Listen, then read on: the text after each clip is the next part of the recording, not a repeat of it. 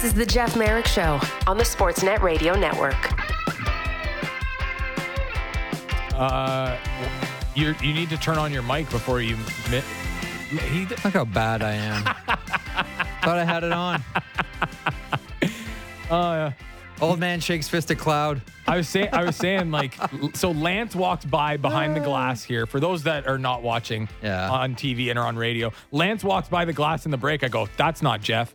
And then Jen walks by and that's not Jeff. And I'm like, well, Jeff's not going to make it for the start of this hour. You made it. I made it. So we did, Elliotte and I spent, and Elliott's going to join us in a couple of moments, spent the whole morning doing interviews. Was a lot of fun, but going to get to that in a couple of minutes. What happened in the first hour? You had Craig Conroy on. What did he say about the trade? Well, he talked about, I asked him about Hunter Brzuskevich's skating ability and how he says, well, we can work on that. That's something that we can talked fix. about that yesterday. Yeah, but that's the same. That's something we can fix, right? Yeah. As well, we talked about getting Andrei Kuzmenko going, and he mentioned how, Trent Cull was in Vancouver with Kuzmenko and how Gabby got him going. So they have a little inside information on how to get Andrei Kuzmenko going. Well, so that was very interesting. That's interesting. Gabby stops by about in the hour, right? Yes, he does. I don't know. I'm new to today. I don't know what's happened. I don't know what's going on. Yeah, you'll be fine. I mean, you can talk to Elliotte, who you just, Thanks, spoke Dad. to forever. He's got to be so sick of me, just like in general in life. We all have those moments. Craig also was talking. I asked him, I said, does this Lindholm trade give us an indication of where you're heading? And he's like, well, we have some decisions to make. We're still in it. I'm curious to see where things go from here. He basically said we weren't re-signing him, so that's why he was dealt, which is the way we thought it was going to go. That's why we wonder about Tanev. That's why we wonder about Hanifin. Yeah. Right? Not so much we wonder about goaltenders, but nonetheless, I mean, he did go out of his way. Still out there. He did go out of his way to talk about how well they were playing. And Kevin Woodley said on this program, Jacob Markstrom is having a Vezina-type season, but his, the numbers that you see on NHL.com will not tell you that story. It's fascinating, too. For the longest time, and growing up, I was the same way. You probably were as well. You looked at a goaltender's GAA. Yep. And then we realized, I don't know how long it took us to realize this, decades, that goals against average is a team stat. It's not a goaltending stat. And we're almost getting there with save percentage now. Like, we're miles behind. Anyone in that world of interior numbers. Not us regular people. Not us like slack-jawed yokels that just look at NHL.com. But they'll tell you, the way we measure players, the way we measure games, it's like so far ahead of what is public. Anyhow, okay, great. Matt, are you going to hang on for a little? I'm going to bring you back in a bit. I'm going to be here. I will be around. Right. I'm going to go eat lunch. Okay, very good. Okay. In the meantime, from 32 Thoughts and Hockey Night in Canada, someone who thought he was done with me for the day, but he's not. He's Elliotte Friedman. He joins me now. Hello, Friedge. Hey, Jeff. How you doing, bud? Are you walking? Are you in your room? Where are you right now? I'm actually about to go. I'm actually going into an elevator going up to the Gary Bettman Media Conference. So we'll see how this works. Okay, yeah. Let's begin there. I want to get to a couple of things from today. Certainly, the Winnipeg Jets have a new center. The Los Angeles Kings have a new coach, at least interim coach. But what do we expect here from the Gary Bettman press conference? I mean, we've talked a lot about this World Cup of Hockey, Four Nations, whatever you want to call it, Olympic participation as well. What do you expect from the commissioner today? Well, I think it's going to be interesting because I think there's a lot of different places that this could go. I mean, obviously, they're going to want to talk about the return to the Olympics. Yep. That's going to be 2026 and 2030. They're going to want to talk about the creation of the Four Nations. I don't know what they're calling it. I heard they were thinking about Four Nations, but there's already a Four Nations tournament. Is. Yeah, there already is. So I don't know what the official name of this is. But, they're going to want to talk about that, no question about it. But, we are in Canada, and there's going to be a lot of media here that want to ask about, sadly, what's happening on Monday. Yeah. And I say sadly because it's just a really hard, tough, sad story. And, I think a lot of people have a lot of questions. This is the first time that Commissioner Bettman's going to be available publicly since the news of the charges broke. Mm-hmm. And even though, the London police aren't officially going to comment for the first time until Monday, there are still going to be plenty of people here who are going to want answers. Yes. And I would expect that he's not going to say much. I think he will probably wait until it gets announced. The whole idea of using the Olympic announcement or the World Cup announcement to shield from the 2018 story, I don't think that's even possible. I just think that people can ignore one or the other if they want. People can process both if they want. I just think now the audience is too sophisticated for that. Yes, I agree. You cannot use one to shield from the other. And I don't know what to expect here. I think it's going to be, I think there's going to be a lot of questions about it, or an attempt to ask a lot of questions about it, but I just don't know if there's going to be any answers. The one thing that I do wonder about with regards to the 2018 case, and as Elliotte mentions, London Police will have a press conference on Monday about it where they'll share more information. I'm with you. I don't think that the commissioner will say much. I think he'll talk about how it is a legal proceeding, et cetera, and defer to the London Police on Monday. I think one of the questions, though, if we're looking for some type of indication of what might be next, I think, or at least I wonder, if Bettman is asked about and discusses, what powers of suspension he has here at all. Now, a lot of it would be governed by certainly two documents, one the CBA and the other the SPC, the Standard Players Contract. But that's about all that I'm expecting as far as new information to come out of the Scary Bettman press conference vis-a-vis 2018. Do you think that's fair? Well, I think anything's fair. People are entitled. It's a media conference. People can ask whatever questions they want. Mm-hmm. So I don't think there's anything unfair about it. More like if you're going to expect any type of new information to come out of this, because I'm like you, I think he'll defer and shield and no comment, and it would be inappropriate of us to mention anything right now. Blah blah blah blah blah. But the only thing that I think we can expect maybe is, what do you have the ability to do by way of your title and by way of the CBA? Well, first of all, I'd be surprised if he even answers that, to be honest. But you can go through the history and you can see the answers to those questions, Jeff. And it's Article 18A. He has some pretty significant powers. The challenge in figuring it out is he hasn't always used them similarly. If you look back to Slava Voinov, he was suspended with pay in 2014, and the Kings terminated his contract once the legal proceedings ran their course.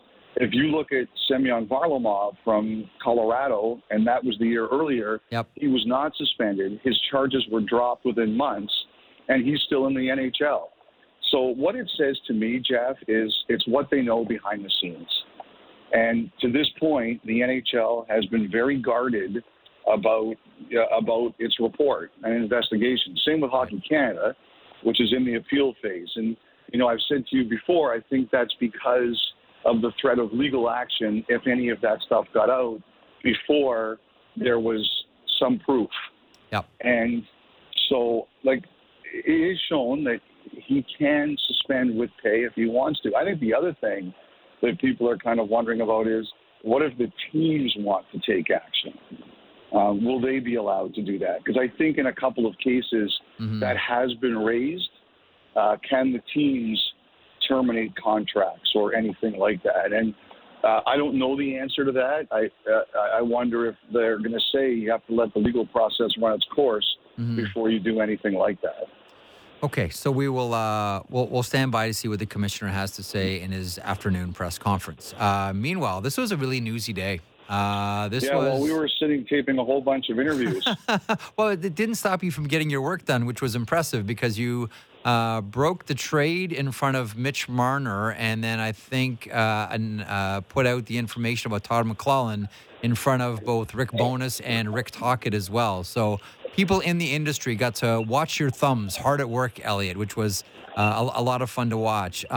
Let's start with Sean Monahan. So, this is a very unique one. They got a first rounder. by taking Sean Monahan from the Calgary Flames, and they got a first rounder on the way out. And if I'm analyzing this trade, you know who got Montreal the first rounder? The doctor that worked on Sean Monahan's hips. Yeah. That doctor is, comment dit en français, as we say in French, the first star, la première étoile. That surgery got Montreal the first round pick.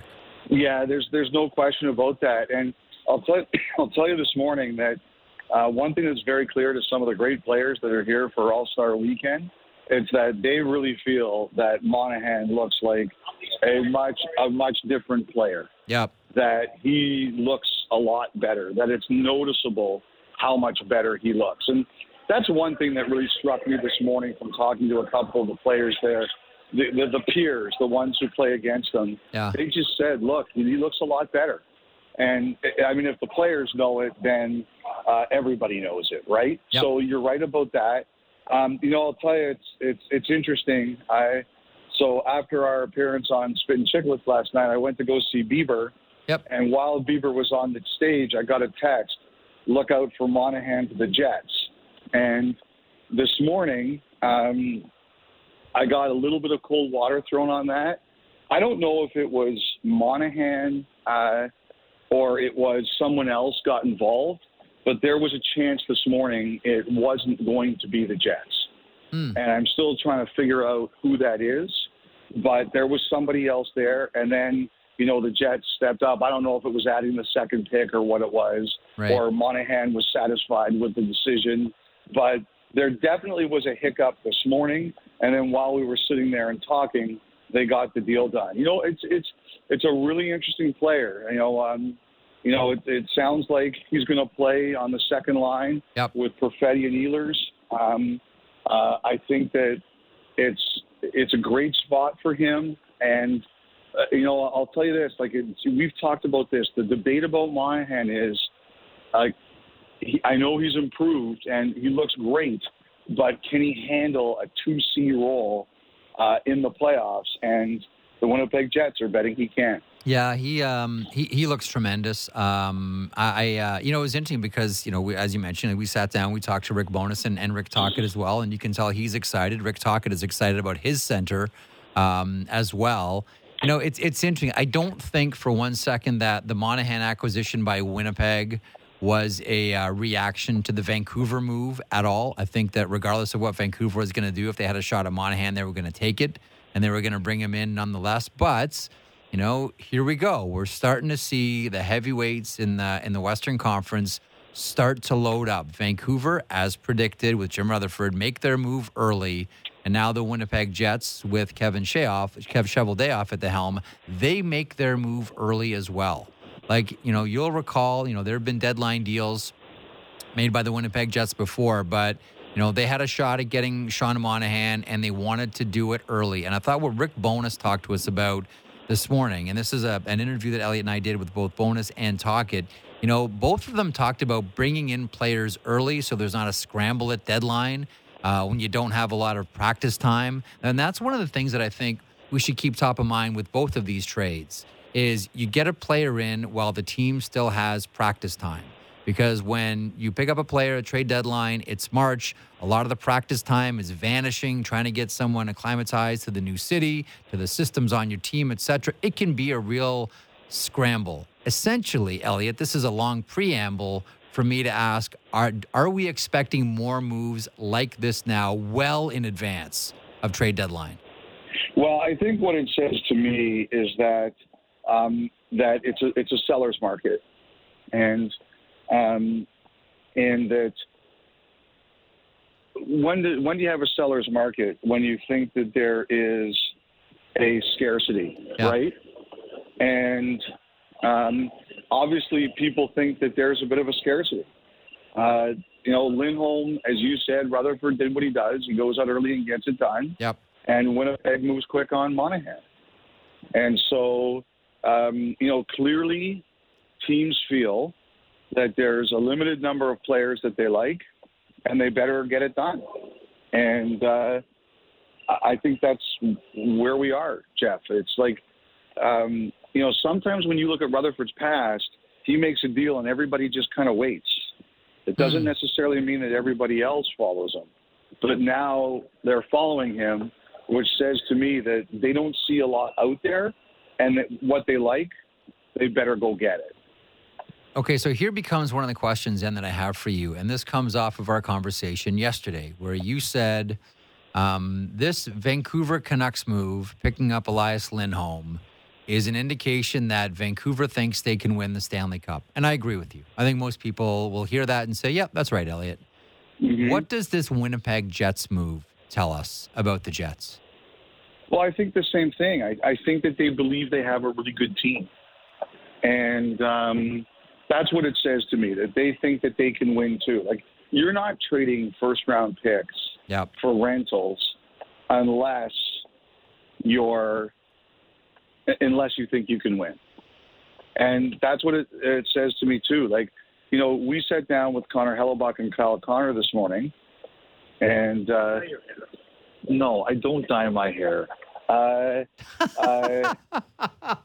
on. Did someone just ask you if you dyed your hair as you go through whatever hotel you're going through right now? No, I'm at the Scotiabank Arena because of Batman's pressers in 15 minutes. Who just asked you? Who just asked you? I'm not going to say who it was. But that's ridiculous. Like, I'm married. I have nobody to impress. I don't dye my hair. Your hair does look good, though. I got to give you that. Not this morning. I ran out of product this morning. I looked like Seinfeld without the product. No product. My fainting couch. No, yeah. So anyway, like, I just think it's like we talked to Connor Hellebuyck and Kyle Connor today, and you know, what did they say? They said that Connor Hellebuyck said we are a lockdown defensive team. Yep. And you know, and what did Rick Bowness talk about is playing without the puck, right? Yep. You know, scoring goals is the sexy thing. Scoring goals gets you paid. But if you want to win, you have to be able to check and play without the puck. So, and also too, like, you know, like Winnipeg too, like, you know, there was a lot of talk about attendance this year. You know, what takes care of attendance? Wins. It's winning. You know, you got to be able to put on a good show. People have to go, when they go to a game, they got to feel like they're having a good time. But at the end of the day, the thing that matters the most is W's. And, you know, like, they're winning games. That's going to sell some tickets, a trade, and maybe, you know, people say, oh, the Jets are all in it. Maybe it sells some packages for next year too. Like, I don't, you know, I think those are things that are all part of the conversation. You know what I found interesting was Hellebuck's answer when we asked him, you know, is this the best Winnipeg Jets team he's ever played on? He said, this is the most structured Winnipeg Jets team that I've ever played on.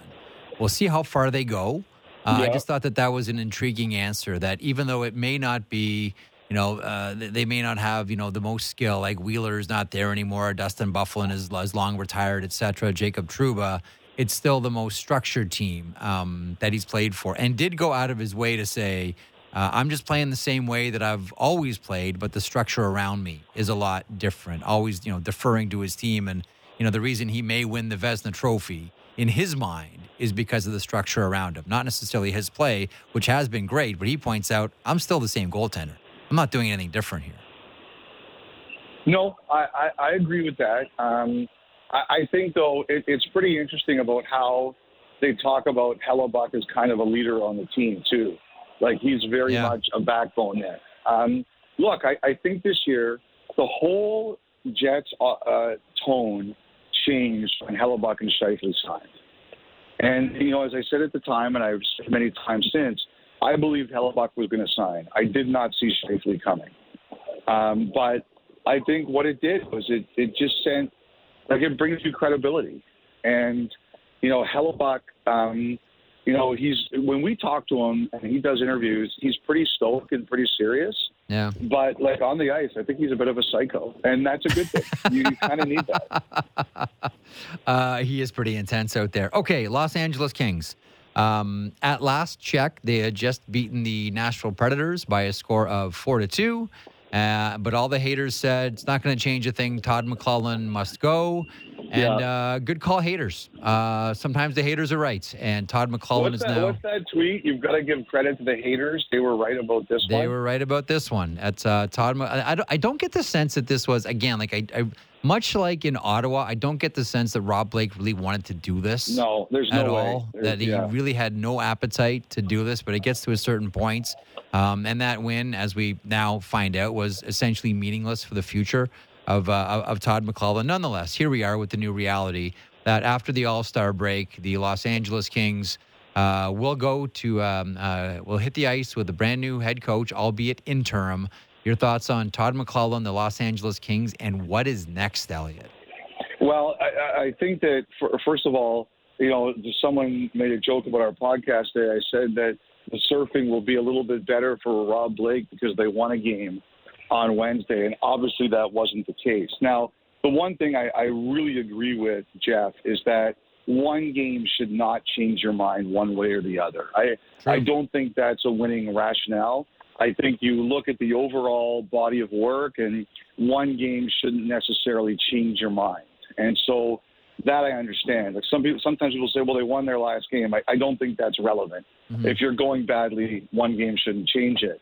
As we talked about, I don't believe this is what Rob Blake wanted to do. I really think that he wanted to get Arvidsson back. I think he felt some loyalty to McLellan because McLellan stabilized their team and got them into the playoffs. And so, I don't think this was something he wanted to do. Now, the release today said that Jim Hiller will be the interim coach for the rest of the season. And, if you think about it, at the beginning of the year, Todd McLellan signed a one-year extension that tied him in with Rob Blake. And what that says to me is that between now and the end of the year, the Kings are going to be thinking about a lot of things. And that it could mean that some big decisions get made at the end of the season. That's what that says to me. They are punting this between now and then, and we're going to see the way that this all goes. Hiller, he's interviewed for jobs before. He's got a really good mind. He was one of the coaches who was really big into. First of all, he played. Yeah. So he's obviously was a good player. Number two, he had a real analytical bent. I don't know if he owned a company. I can't remember exactly off the top of my head. I didn't have a chance to look at it. I don't know if he owned an analytics company or he really spent a lot of time dealing with them. But he clearly is somebody who used them to help bolster his decision-making. He had really good there were some offensive situations with power plays and stuff where he got a lot of credit for the kind of coaching he did.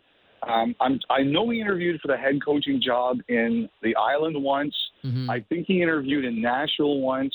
I'm doing this all off the top of my head, so please forgive me. But he has interviewed for head coach. He's kind of been a guy who's been on the periphery and close. Right. So now he gets his opportunity. It's hard to go from assistant to head on the same team.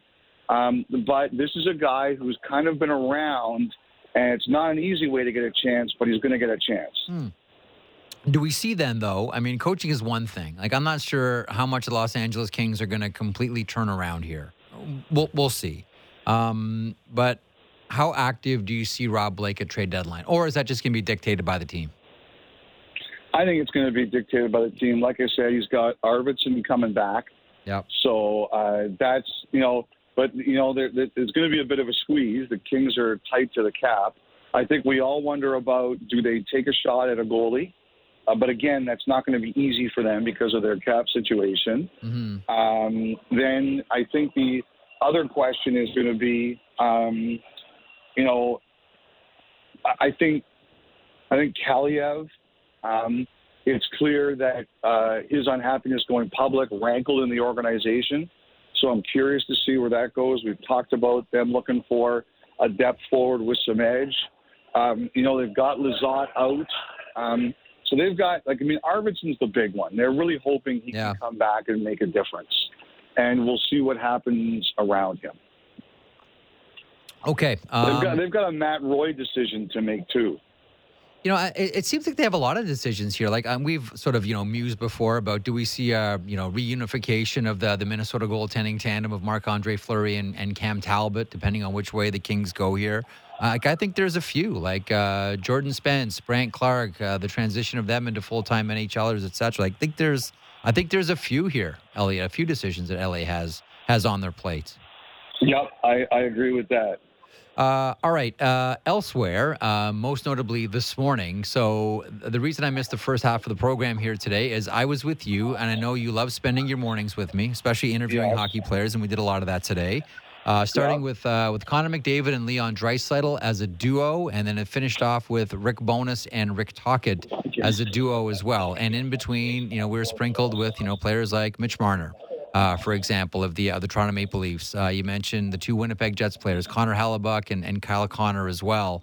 A lot of these we'll hear on the podcast, clips of which we'll see on television as well. Who stood out to you? And were there any particular moments? Like, I loved your question about to Mitch Marner about playing with Nathan McKinnon, and you found out what his real nickname is, which is pretty funny too. Anything stand out for you specifically from our interviews this morning? I really enjoyed Tocchet and Bonus. Yep. That was the one I really liked because we didn't talk about their teams. We talked about, it was just fascinating how they sat down with us literally 5 minutes after the McLellan announcement, and they didn't know, and they talked about the coaching fraternity and what that's like. And I thought that was really fascinating. I liked McDavid and Draisaitl on the comatose Chris Knobloch.